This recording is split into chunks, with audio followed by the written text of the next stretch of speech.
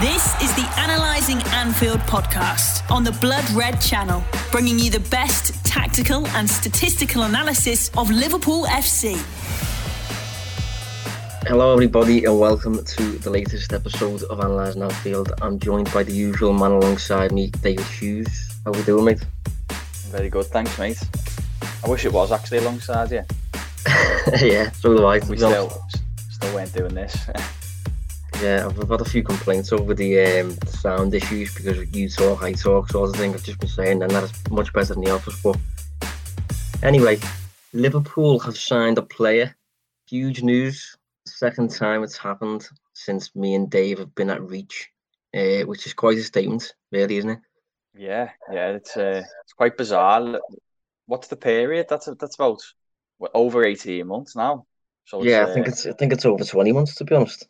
Not sure. Peculiar. So I think we actually get.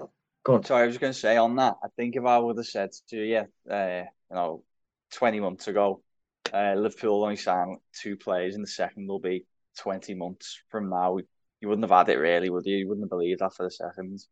No, I'm not criticising it. Yeah, if when I started at Reach, I was to be told that from now on Liverpool will sign 2 players. But you'll win the Champions League, win the Premier League, win the Club World Cup. I'd be like, okay, didn't expect that, but yeah, last week we got led a little bit down the garden path. We expected Jamal Lewis to be the man, but that seems to have just been little more than smoke, because Liverpool have signed. Bear with me on this. I will improve when it comes to pronouncing his name. I'm sure Dave will probably be even worse. But I'm going to go with Kostas Tsimikas, I think is how you say it. Liverpool signed him for 11.75 million. Reasonable fee. Supposed to be a backup for Andy Robertson by all accounts. So this is going to be basically probably a shorter episode, but a full episode really on him. What to expect from him, what he's like as a player. We appreciate that you've probably already listened to a lot of stuff on him. And I know the Echo have done quite a bit on him, various different podcasts, but we like to think that, we're going to give you something a bit different, considering, Analysing Anfield, different angles, analysis. We've got footage of him, we've got data on him. So hopefully we'll be able to give you a bit more insight, a bit different insight than what you've got from other podcasts. But we'll go right from the off. Was you surprised at all, Dave? Yeah, I was, because he certainly wasn't a player particularly on my radar. But something weird happens when Liverpool are linked with the player. You kind of have this. I don't know. I guess this internal look at yourself where you think, hold on, why isn't he on my radar if he's on their radar? Because the chances are he must be a good player. I don't know if you can relate to that. But yeah, I was surprised, although obviously doing a little bit of work on him since, it's a move that makes sense. It looks like a good bit of business, I think. Yeah, I totally agree on the player links thing. I mean, Liverpool have established a degree of respect over the years when it comes to signing players. You almost immediately think they're getting it right, regardless of who they're linked with. And this was a player, I will be honest, despite our roles, technically labelled as scouting writers, I'll be honest, this is a player I was not aware of. He hadn't really come on my radar at all. Obviously, a little bit unsurprising considering he's playing in the Greek Super League. The infamous Greek Super League. But yeah, he's performed surprisingly against Spurs, Arsenal, Burnley, Wolves, Bayern Munich. A fair amount of decent teams in the past 18 months or so in European football. But because of his home league and playing for Olympiacos, he hasn't really popped up on my radar. I think Daniel Podence was a player who I was aware of at Olympiacos. He's recently moved to Wolves in January. But other than him, I wasn't aware of the talent he had. Yeah. So this is obviously a player who's joining left back, 24 years old, in place of Jamal Lewis. I've got a little bit of a theory on this, by the way. Before we move into Tsimikas, I have a little bit of a theory on the Jamal Lewis thing. Maybe I'm giving Liverpool a bit too much credit, but I'm starting to think that the bids for Lewis, I mean, we bid 8 million plus 2 for Lewis. That is never getting accepted in a million years, really, is it? And, you know, not long after it being rejected, it was quite swiftly Tsimikas' signing. And I'm thinking maybe it was a bit of a ploy from Liverpool to kind of present the image to, say, the likes of Watford, maybe, who have Sarr in the ranks. You know, if Liverpool go in for your player, and you be unreasonable with the price, we're not going to mess about. And I think this deal kind of presents the image of Liverpool not messing about at all. If you try and charge extortionate fees in the current market with the coronavirus and stuff like that, you know, Liverpool will just move on to whoever's second choice. So I think we knew all along, really, that we weren't going to get Lewis for that price. But I just think in terms of PR, it presents quite a healthy image that you will not be ripped off at all in this current market. I'm not sure if I'm giving the club a bit too much credit there, or whether I'm thinking too much into it, but I think it's quite a clever tactic if you actually think about it. Yeah, it feels like it's played out like that at very least. You know, on the back of them, you know, from the outside looking in, switching targets. I'm inclined, in my opinion, more to think maybe they had a set valuation of both players in mind, and they probably opted for Lewis because he's got some of that Premier League experience. Maybe this is just my theory, but they've known that if they're not going to accept this offer, which is fairly low anyway, they've got another option that they're really keen on. And they know they could pursue that quite quickly if Norwich weren't going to play ball. You know, maybe if Norwich indicated they'd accept 12 million, Liverpool may have continued to pursue that. But I'm pretty sure they were saying, you know, it's going to be a figure around 20 million.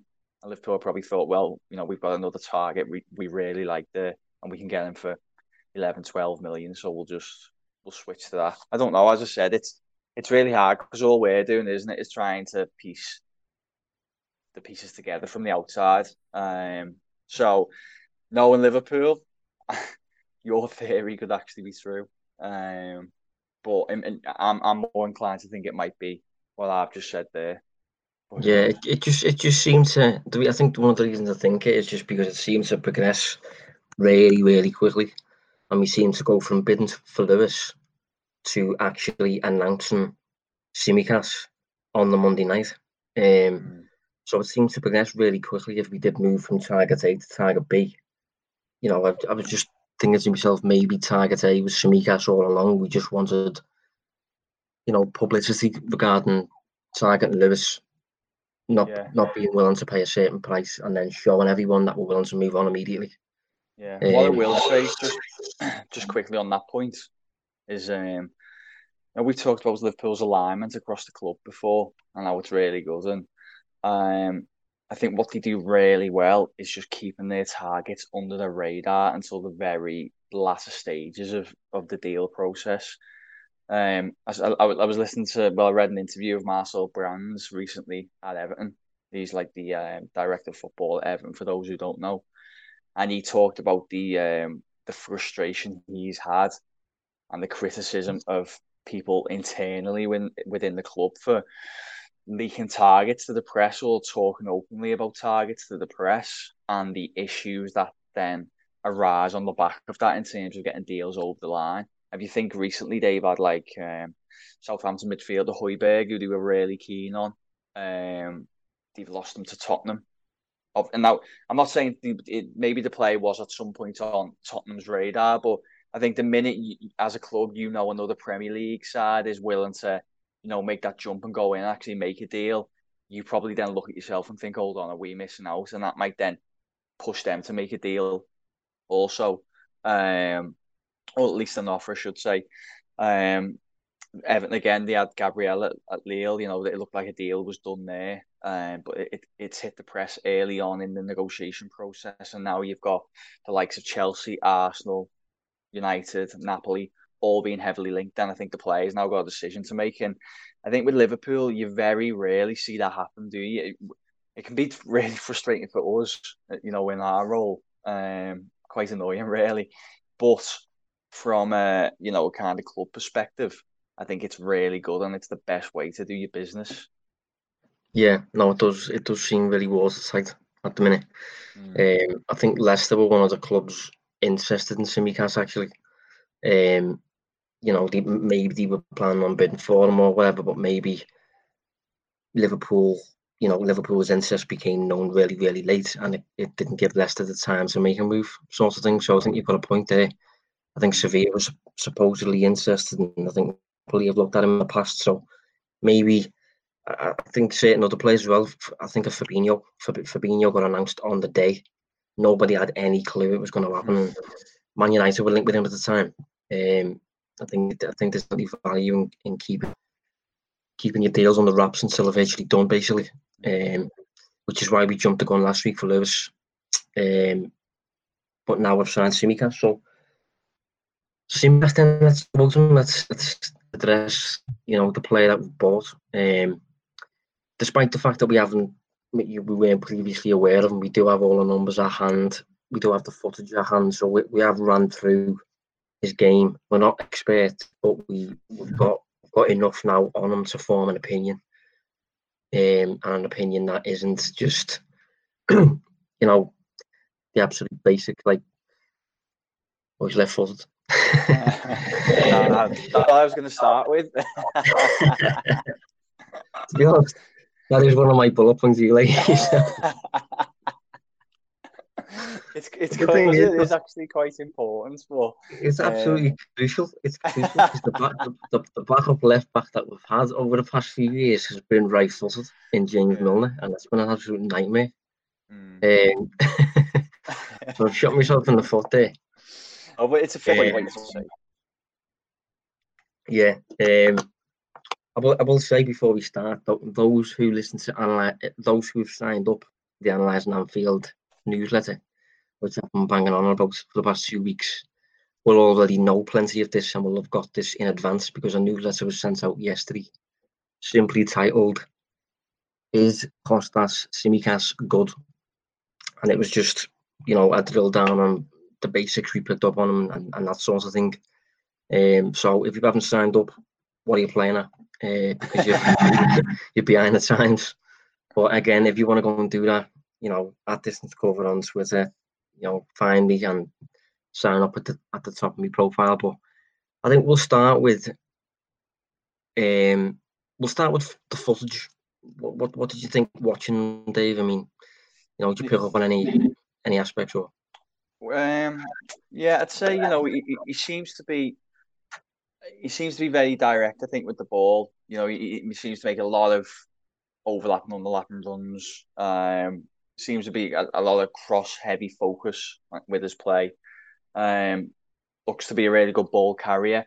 I've got numbers to back this up. This just from the clips I've seen, but he does. We were laughing about him being left-footed. He does seem pretty reliant on the left foot. I can't remember. I didn't see very many examples of him, taking many touches on his right or cutting in or using the same, watching maybe dribbling sequences or anything. But I just thought he looked really good in terms of picking up the ball and driving and making runs from deep, and plenty of really decent crosses with the ball as well. I liked him. I thought he looked pretty agile and.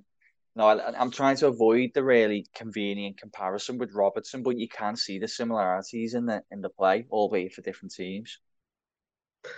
Yeah, I mean, I wouldn't be surprised if Liverpool have basically, after signing Robertson and seeing how well he's done, how suited he is to Klopp and stuff like that, I wouldn't be surprised if he now is just simply the benchmark sort of thing. Like me and you have used tools before, haven't we, at the likes of StatsBomb, when you can find similar players and stuff like that. I wouldn't be surprised if Liverpool have something like that at the club, and it's come down to just basically finding similar players to Andy Robertson, because I do think Tsimikas shows up as quite similar. In terms of the footage, Yeah, I mean, he's not lightning quick, but he's not slow either. He's just kind of like a little bit in between sort of thing. Like I'm thinking maybe the pace of like a Ben Chilwell, maybe something like that. Yeah, he's, as you say, quite direct, and with him being quite direct, for me at least, he came across a little bit. But this is probably the problem with my eyes, rather than being a problem with his game. But he come across as a little bit, almost a little bit awkward in certain situations, a little bit not in control, even though he probably was. Salah can come across like that sometimes. Just those players who are a little bit rough around the edges, which Liverpool seem to like, really. I think that's where data comes into it. I'm currently writing a piece on this actually. For those who have seen Moneyball, there's a scene in the Moneyball film where all the scouts are around the table and they're talking about how this baseball player looks physically, how he strikes the ball, his swing, the appearance of his jawline, all this nonsense that basically doesn't even apply to his actual output on the field.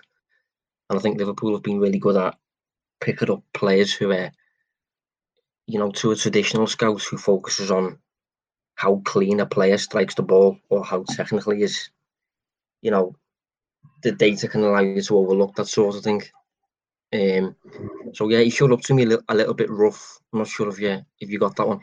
Yeah, what I felt like that was it feels like he never fully always has control of the ball. He seems to be a player who is, when you think of ball carriers, there's different ways, isn't it? There's those who carry it close to the feet and kind of glide across. He seems to be someone who hits it hard and runs onto it and just big touches all the way. And I think that always looks a little bit like he's not always, in control of it. But I think that's the way he kind of generates his pace again, his power that behind the crosses and things.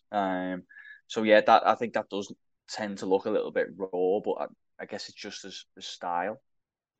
Yeah, I mean, you've got players who are like very clean on the technical side. Like, say for example, the way Trent Alexander-Arnold strikes a football, you can just tell he's a really neat striker at the ball. Whereas if you look at Raheem Sterling, hits a ball, or maybe even Salah hits a ball, it's like a little boy sometimes. But that doesn't mean they're bad players. But maybe traditional scouting would have picked up on that as a bit of a flaw. So yeah, I think in terms of his execution, the technical side of his game and some of his crosses, maybe they're not. It's not flawless execution. It's not really, beautiful to watch like it is when you see De Bruyne whip across into the box. Tsimikas seemed a bit, as I say, a bit rougher. But there's nothing really wrong with that. It's just going to be something that we're maybe going to have to get used to, and something that I don't overly think will hinder his game. He looks decent on the defensive side, 1v1 and that sort of thing. And he looks a little bit more ready-made, I thought, than Jamal Lewis. I think he's obviously 2 years older. Tsimikas and played in European football and stuff like that. I think Lewis would have required, although he's homegrown and stuff like that, I think Lewis would have required a bit more work behind the scenes. Yeah, I thought he's, I noticed that I looked earlier, 5'11", but I thought he was quite deceptively strong. Yeah. Some of the more recent clips were, from the Wolves game where he's up against Traore, and I thought he did okay. And it's hard to gauge in some of those brief domestic league clips, not to be disrespectful to the division. I think that there is some good sides and good players in there, but it's a little bit more difficult to gauge just how good he is in those matches against those players. But I thought he was deceptively a little bit stronger than I expected him to be honest. Defensive duel success rate was just around just under 60%, so not bad numbers wise for the fullback or wing back. Sorry, but yeah, I did. I thought he looked okay in 1v1s, and he didn't seem to have a for me anyway. He didn't seem to have a glaring weakness in them. Like he didn't seem to look like he struggled if a player cut in on one specific side or anything. Yeah, no, I agree with that. Yeah, in terms of his defensive numbers, again, any numbers that we put forward, it's going to be with the massive caveat that he's playing in the Greek Super League. So yeah, he might be facing, well, he will be facing better opponents in England, but he'll also be playing for a better team. So it depends what way you want to look at that. Just, I suppose there's two ways. Just on that little thing that you just mentioned about him being deceptively strong or something like that you said. I think he had a bit of Robertson about him in terms of being a bit of a grafter and a bit of a fighter, if you know what I mean. Some players, when they get a knock, are inclined to just hit the deck and start crying, basically. But he come across as not really like that. He come across as a bit tough, for lack of a better word, which is probably good considering Klopp's brand of football and stuff. Aggressive. Yeah, aggressive. Yeah, and I think I've actually read that in terms of giving interviews and all that behind the scenes, he's not keen on the media side of it. He's just very much, let me play football, let me be a footballer, and then go home and stay beneath the surface, basically. So I think, although some people will be inclined to think that stuff doesn't matter, I think it probably bodes well for him, to be honest. The fact that he can, because I think that was a massive difference with seeing Robertson and Moreno. They were both really quick, both quite offensive and stuff like that. But Moreno just come across as really lightweight, and he was just really inclined to just I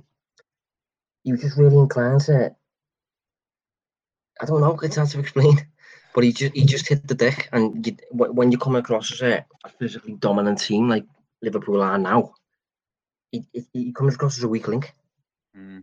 Yeah, he reminds me of someone who's just quite fragile, and I'm trying so hard to avoid the cliche lines here, but I think they articulate it best. You don't really see him getting his hands dirty. You could imagine if there's a bit of rough and tumble, he'd be falling to the floor and, hands in the air looking to the referee for the free kick rather than just, giving a little bit of it back. And yeah, with Robertson, you very rarely see that. You see someone who he almost embraces that side of the game, the sinister side, doesn't he? And I agree. I think obviously it's really hard. We haven't seen tons of, it's not like we watched hours of him, but just from what I've seen, it looks like maybe he's also the same in terms of, maybe embracing that side of things. And, ultimately all this is so important because you're trying to get the closest thing you can to a replica of Robertson. So there's no major kind of impact on Liverpool's performances when Robertson isn't playing. Yeah, I mean, I must say he is really, really similar to Robertson in a number of areas. I'd say he's a lot more like Robertson than Trent. I think we're going to get into the numbers now, but in terms of, I've always viewed Trent as a bit more of a passer, and Robertson's more of a runner. And I think Tsimikas is more in the Robertson mould. In terms of his passing range and stuff like that, and his execution and stuff, maybe not anywhere near as developed as Trent, to be honest, but in terms of his energy up and down the flank and stuff like that, and particularly his dribbling, which we're going to get to, Tsimikas edges him out. So yeah, it's going to be interesting to see how he does. But in terms of numbers, so I picked up on a variety of different aspects, covered a few of them in the newsletter. So for those who are listening on the podcast, apologies because I'm going to share the screen. But this was sent as part of the newsletter. So if you receive the newsletter, you'll know what it is. It's his dribbling numbers in comparison to Europe's best, or Europe's most familiar, really. So what I did was there was about, I think, 160 fullbacks in Europe's top 5 leagues this season who've played at least 1,500 minutes in their domestic league. So just to see how Tsimikas, performed in comparison to them in the Greek league, I just moved Tsimikas over into the sample of European players. So obviously there's the massive caveat of Tsimikas playing in the Greek league. It's a poor quality league. These numbers might take a hit when he comes to play in the Premier League, whatever. But that is how he performs for dribbles completed per 90 in comparison to players from Europe. So as you can see, top of the whole of Europe fullbacks was Alphonso Davies, unsurprisingly, with 3.5 dribbles completed per 90.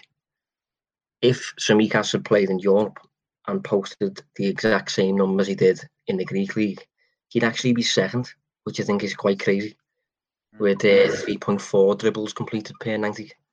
And just for a bit of perspective on that, for those that can't see this, it will be on YouTube if you want to go and check it. Jamal Lewis placed 24th, Ricardo Pereira 25th, Kyle Walker 68th, Ben Chilwell 79th, Andy Robertson, interestingly, 87th, and Trent Alexander-Arnold, who I've just said, is more of a passer than a runner, 115th. But I'm not sure how impressed to be by that, considering the Greek league. But that is quite notable, isn't it, Dave? It is, yeah. And what I would say is as well, I'm just bringing this up to double check it, but there's one important thing to really consider. There he is, yeah. So obviously, yeah, he is playing in the Greek league, as we know. But that being said, he's played in the Champions League. He's played in European competition. He's played against really good sides. Now, and Minamino also done the same. And I just wonder if maybe Liverpool kind of see how they perform in this competition against elite opposition, and potentially think, they play well, numbers are good in these games. These players have potential to adapt against better sides in a tougher composition. I saw on Twitter earlier, but I haven't checked it myself, so I hate doing this, but I think it's really good in sharing.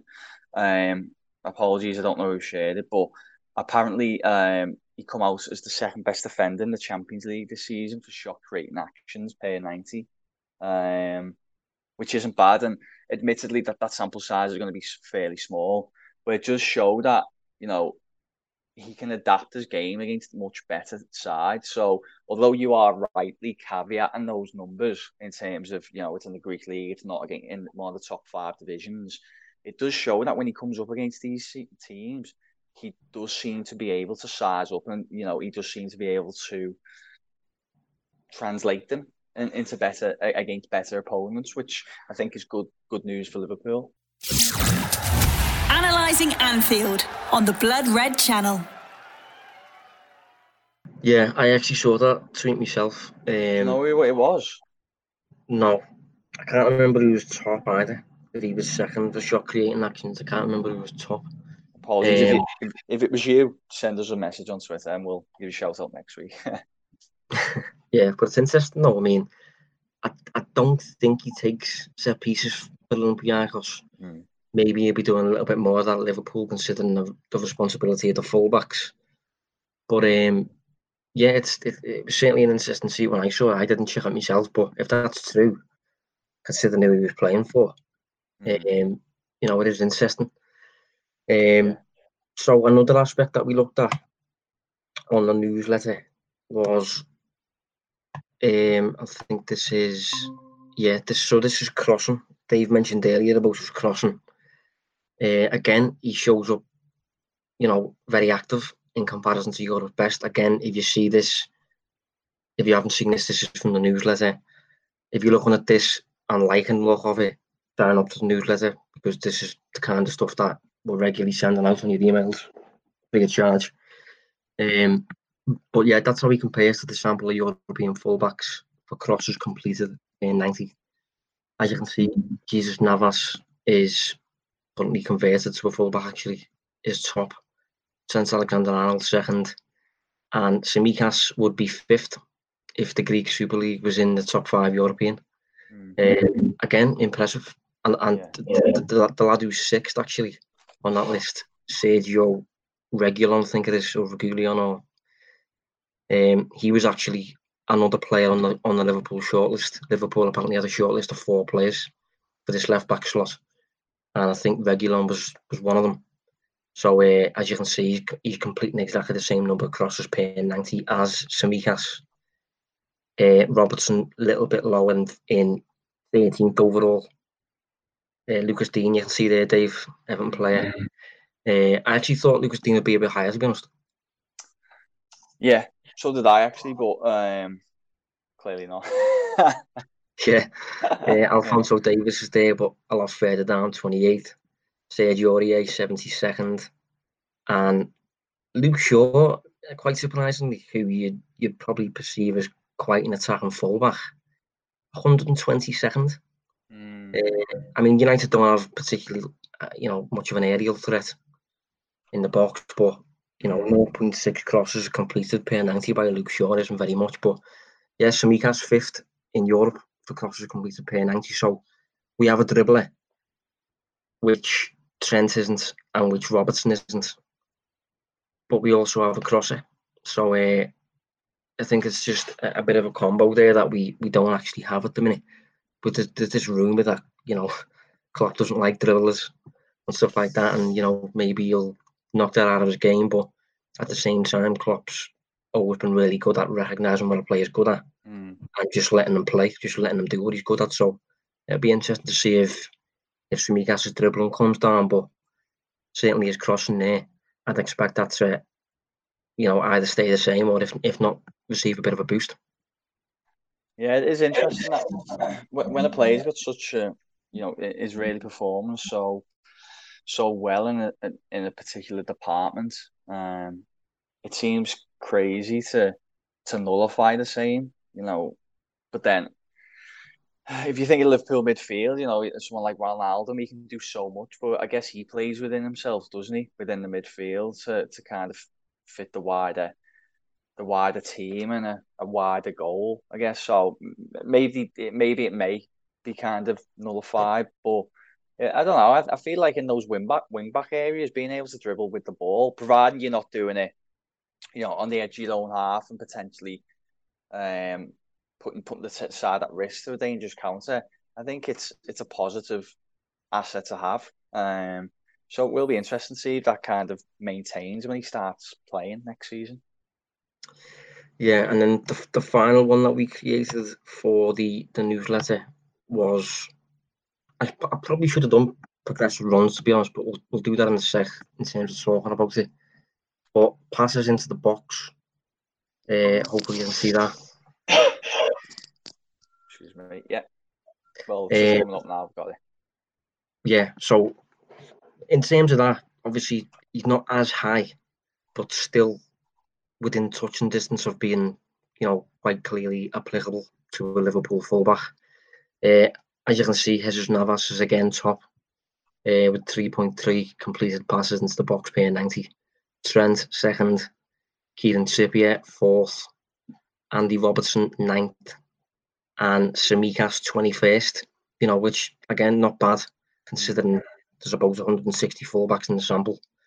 For a bit of perspective on that, Danny Carvajal is 25th, Sergio Aurier 47th, Kyle Walker 89th, and Aaron Wan-Bissaka 113th.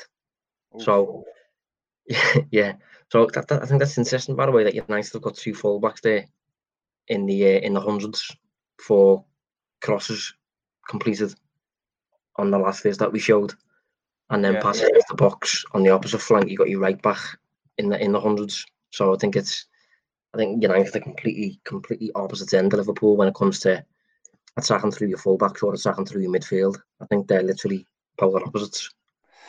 Yeah, well, what's happened with them, isn't it? They've gone so top heavy with the quality attackers that if wing backs were constantly bombing on and they have nothing left to, defensively, would they?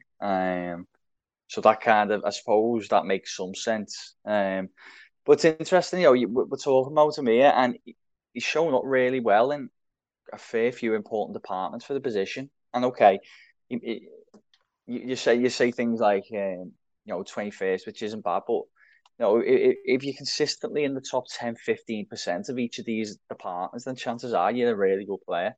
It's right.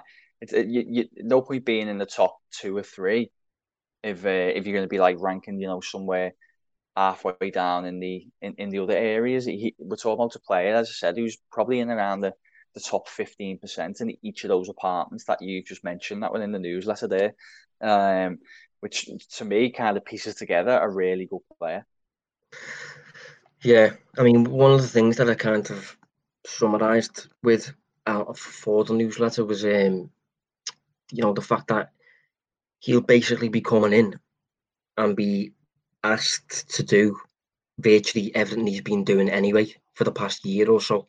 There shouldn't be any real, massive acclimatization. Like I think with Fabinho, for example, when we got Fabinho in, there was a bit of an adjustment period because he had to go from working in a midfield 2 to working in a midfield 3, often as the lone defensive midfielder. So there's a bit of a learning period there. With this lad coming in, considering the numbers that we've just shown, what he's doing and that, how attacking he is. If Liverpool's usual 10 players are on the field and you take Robertson out and put Tsimikas in, Liverpool should perform virtually the same. You should be able to perform exactly as before, just as attacking, with a left back who's very energetic, offering all kinds of different threats in the final third and that sort of stuff. That's basically the crux of a piece that I wrote yesterday for Liverpool.com. It was basically that. I looked at 2 games specifically. I tried to pick 2 games where it was, the same environments, same venue, against similar opposition. And the best 2 examples I could find was Bournemouth at home in March and Crystal Palace just after the restart. Both Liverpool home games against sides who were perceived lesser sides in the division. One of them, James Milner, started, and the other, Robertson, was back in the side for the Palace game. And I think you really got an indication, if you just looked at the numbers and the visualizations he used in that, just how much it does impact Liverpool's all-round kind of dynamics, the equilibrium across the team. Milner's a great all-around, and he comes in, and certainly defensively, I think he does well, and he's a decent player to plug a hole. But the attack seems to be lopsided more to the right. The threat in general down the left changes. I think Mane, his role adapts a little bit to try and overcompensate. But then, when Robertson is inside, it's completely different. And as you've just said there, you're basically bringing in a version of the same player. He might be as good, but he's certainly, similar enough that the side is going to maintain that balance, which on the whole shouldn't impact Liverpool's performances, and you'll be able to keep, that really high standard every game, even if you do have to drop one of the players. And I think the idea, hopefully, for Liverpool is, from their point of view, that you want to try and do that in other areas of the pitch as well. But the left back was one of the most important this summer, and it looks as if they've addressed it with a perfect candidate. Yeah, it's spot on. I think that's one of my biggest frustrations with Liverpool over the years has been, when the usual 11 isn't playing, the team can't attack in the same way because they haven't got the same backups, basically. So if Milner comes in for Robertson, it changes the way Liverpool attack. If, Origi comes in or Ox comes in for Salah, changes the way we attack, all that sort of stuff. So I think it's quite interesting that Liverpool have signed, not necessarily a carbon copy, but someone who's really, really similar to Robertson to play left back. I think we also signed Minamino in January, who you could argue is one of the very, very few out there who is at least vaguely comparable to Firmino in terms of being able to play as the 9 and drop off. So I think Liverpool are somehow, really shrewdly identifying like almost bargain versions of their actual 11. It feels like they're building their own kind of team of regens on Football Manager. Just kind of players who they can replicate of this mould. Yeah, it feels a little like those who listen to this podcast every week will know that during lockdown we created an alternative Liverpool 11, and we wanted that 11 to perform exactly how Liverpool do in terms of the same threats and the same type of build-up and the same type of attack and all that sort of stuff. If Liverpool's current 11 didn't exist, it is a little bit like Liverpool are now starting to do that for almost like a bit of a shadow squad for the actual first 11. Minamino in the Firmino mould, Tsimikas in the Robertson mould, Nico Williams in the Trent mould. all that sort of stuff. I think you can play any one of the midfielders really, and you'll get a decent level of output there. I think the main issue probably is an alternative for Salah. I think that's really tricky, especially when he's left-footed. And a better alternative for Mane, other than Origi, because I don't think Origi offers the same threat. He's not quick enough and stuff, and not that direct enough and things. But I think it really is interesting the way Liverpool are going down the route of that whole shadow squad thing. Trying another group of players behind the first teamers who are cheaper, maybe not as good, but still perform in the same way, still offer the same threats and things. Yeah, it's probably the ideal way to prepare and execute, a transition phase that maybe might come in the next couple of seasons. Where you get, you got these players who can come in, perform at similar levels as maybe the regulars that we've become accustomed to aren't as available as much anymore, or maybe if I don't anticipate this, I'm just using it as an example. Maybe if Robertson was sold, you haven't suddenly got a panic of trying to find a player who can come in and without it kind of impacting the side. You've got the player there, then I think it'll really aid the up and coming transition phase, which will probably come in the next year or two for Klopp. Yeah, well, that's what the best clubs usually do. The smartest clubs usually recruit in advance in anticipation of a sale. If you think of, for example, Leicester, who have done it really, really well in the past few years, obviously they were linked with Tsimikas as well. But you think when they sold Harry Maguire, they bought Soyuncu 12 months earlier because they kind of knew it was going to get to a point where United were going to come for Maguire. They're trying to sign Tsimikas there in anticipation of Chilwell leaving. And maybe this summer we'll see them target quite an attacking midfielder in anticipation of Maddison maybe leaving further down the line.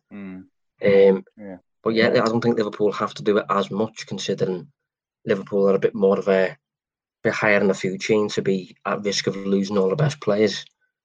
But if you can do it and it allows you to rotate without the performance suffering and without having to change everything to accommodate the new players you've just introduced, it makes sense. One more aspect of his game, according to the numbers that I picked up on, that I didn't create a visualization for, was progressive runs. So a progressive run is basically, when the player's got the ball at his feet and he carries it forward into space closer to the opponent's goal. I don't mean 2 yards. I mean, say for example, a 5-yard carry or a 10-yard carry or so. Players that complete lots of carries are usually more dynamic in the way that they play. I think top of the Premier League this season was, I'm not sure who it was, but I think Grealish is usually up there. Ben Chilwell's usually up there. Williams usually up there. Just players who like to drive forward with the ball. I think in the Greek Super League, Tsimikas averaged, I think, 3.1 per 90. Robertson, 3 per 90. So again, just very, very similar. The whole similar players concept, it's probably being applied, to be honest. Another little note, no injury history, which I thought was interesting. Yeah, I saw that myself. I actually Googled it because I didn't believe it. And it said he did pick up one injury, funnily enough, when he was about to be called up to the country to play for Greece. So he missed the 2 Greek matches, which tends to happen, doesn't it? But in terms of missing matches for Olympiacos, at least, he hasn't been kept out, which is probably an underrated aspect of scouting that Liverpool probably consider, and some of the clubs probably don't. Yeah, I found that myself. I looked on Transfer Market and I was like, I thought they've made an error clearly, but yeah, there's absolutely people should go on there and have a look if they don't believe us. It's quite funny. There's nothing on there.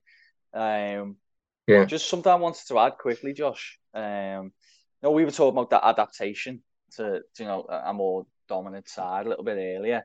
I was just as we were chatting there, I was having a quick look at the Super League, the Greek Super League, and in many ways, Olympiacos are the kind of Liverpool of that division. I don't know the intricacies of the actual tactical dynamics, but they scored the most goals last season. Okay, in the Premier League, you've got more than one dominant side. So you've got Man City as well, but scored the most goals last season, highest XG. They tend to rank fairly high up as well in terms of, or low, sorry, in terms of PPDA. In terms of ball possession as well, they had the highest average ball possession last year. There's a lot of, basically they're the dominant side in that division. Liverpool are one of the dominant sides in this division as well. So he probably will have, although it'll be against lesser sides, he will have been accustomed to being on the side who's expected to out there and obviously win games and control matches. Yeah, no, it's definitely an underrated aspect of recruitment, signing a player from an environment with a view to bringing them to Liverpool where the environment isn't that different. I think, say for example, United buying Wan-Bissaka, which is again another little note that I made in the newsletter.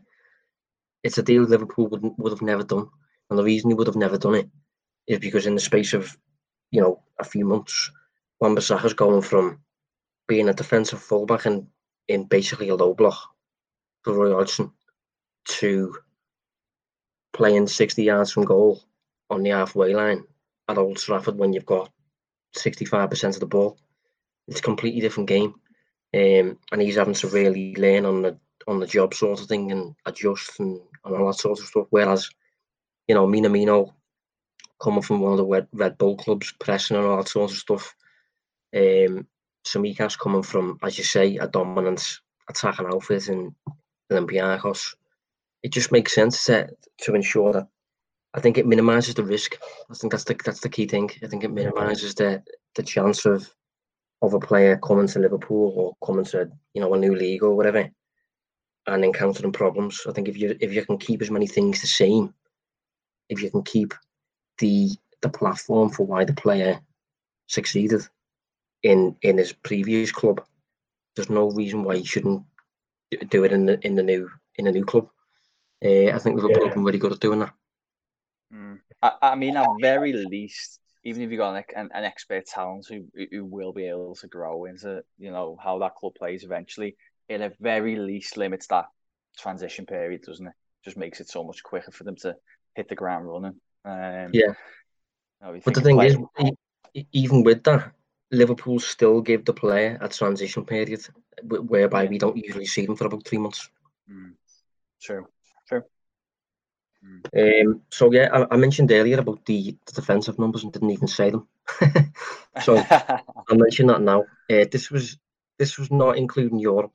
This was only the Greek Super League.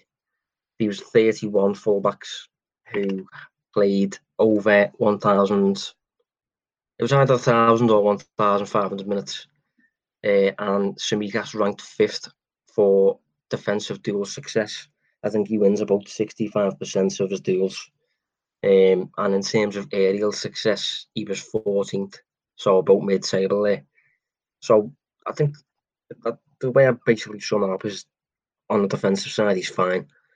Defensive numbers can be a little bit, weird every now and then, and his defensive approach will be different at Liverpool, I assume.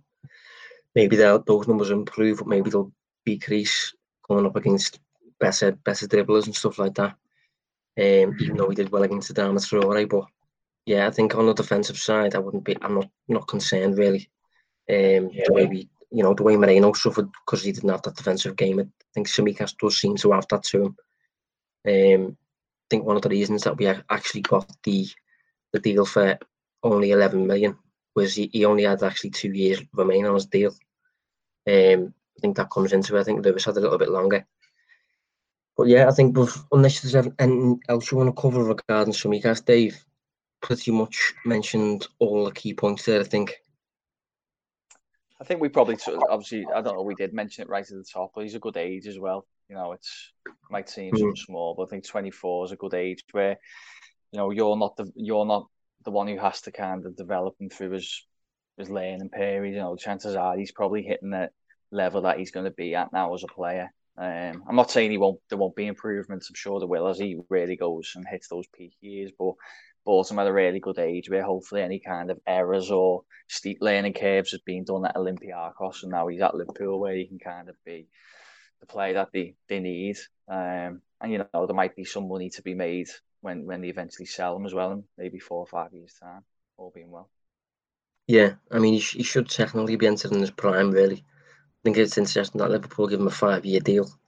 Because obviously when that runs out, he'll be about 29 years old. And Wijnaldum is currently 29, I think, and he's got 1 year left on his deal. So I think Liverpool tend to give these players deals that run up until around the age of 30.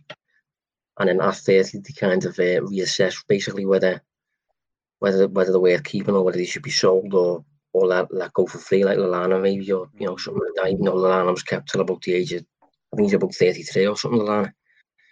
How old was Lallana? Oh, I'm going to say 32, but not too sure. I mean, it's not that I'm milking this here, aren't I? But I clicked off me Google by mistake. Oh yeah, good shout, 32. Yeah, so I think Lallana's deal was a bit earlier. I think I can't remember when he signed that, but it might have been a little bit at the start of club's tenure and stuff like that. Liverpool was still refining everything. But yeah, I mean, we were going to mention about what's next for Liverpool, but I think maybe we can leave it there and just dedicate this podcast to Tsimikas, really. New Liverpool signing, only the second that's happened since this podcast has been going. So yeah, hopefully we've provided a bit of background on there, offered a bit of insight into what to expect, why it seems to be a good deal and all that sort of stuff. If we spot anything else on him, we will talk about it. Give us a shout if you want us to talk about anything ahead of next week. And yeah, sign up to Analysing Anfield and also Analytic 5, Dave. Not sure if there's anything you want to plug before we round up. Yeah, so it looks like we've had a few subscriptions through the show, so thank you for those who have signed up. But obviously, it's going to be stuff from me and Josh. You know, it's not just going to be Liverpool focused. So you've got an interest in kind of wider football, then definitely do sign up. You can get the link through my Twitter. I've just put it in my Twitter bio now at @DAHughes_. But yeah, we just look at different tactical and analytical aspects of the game, you know, from around the world and around Europe. We seem to do a mini series each week, and it's just 5 little parts on that series each week, and you know, people seem to be really enjoying it. So do sign up. Goes without saying, it's completely free. Don't even need your name or anything. Just pop an email in, and that'll be you registered, and you'll get it in your inbox Monday to Friday. So hopefully a few years you'll enjoying what you're seeing on Analysing Anfield newsletter. I'm sure you are. If you're keen for a little bit more that kind of stuff, then make sure you sign up to Analytics 5 as well. Yeah, nice one. So we'll leave it there then. So thanks for tuning in. Thanks for joining us, Dave. And cheers. We will be back next week. See you later. You've been listening to the Analysing Anfield podcast on the Blood Red channel.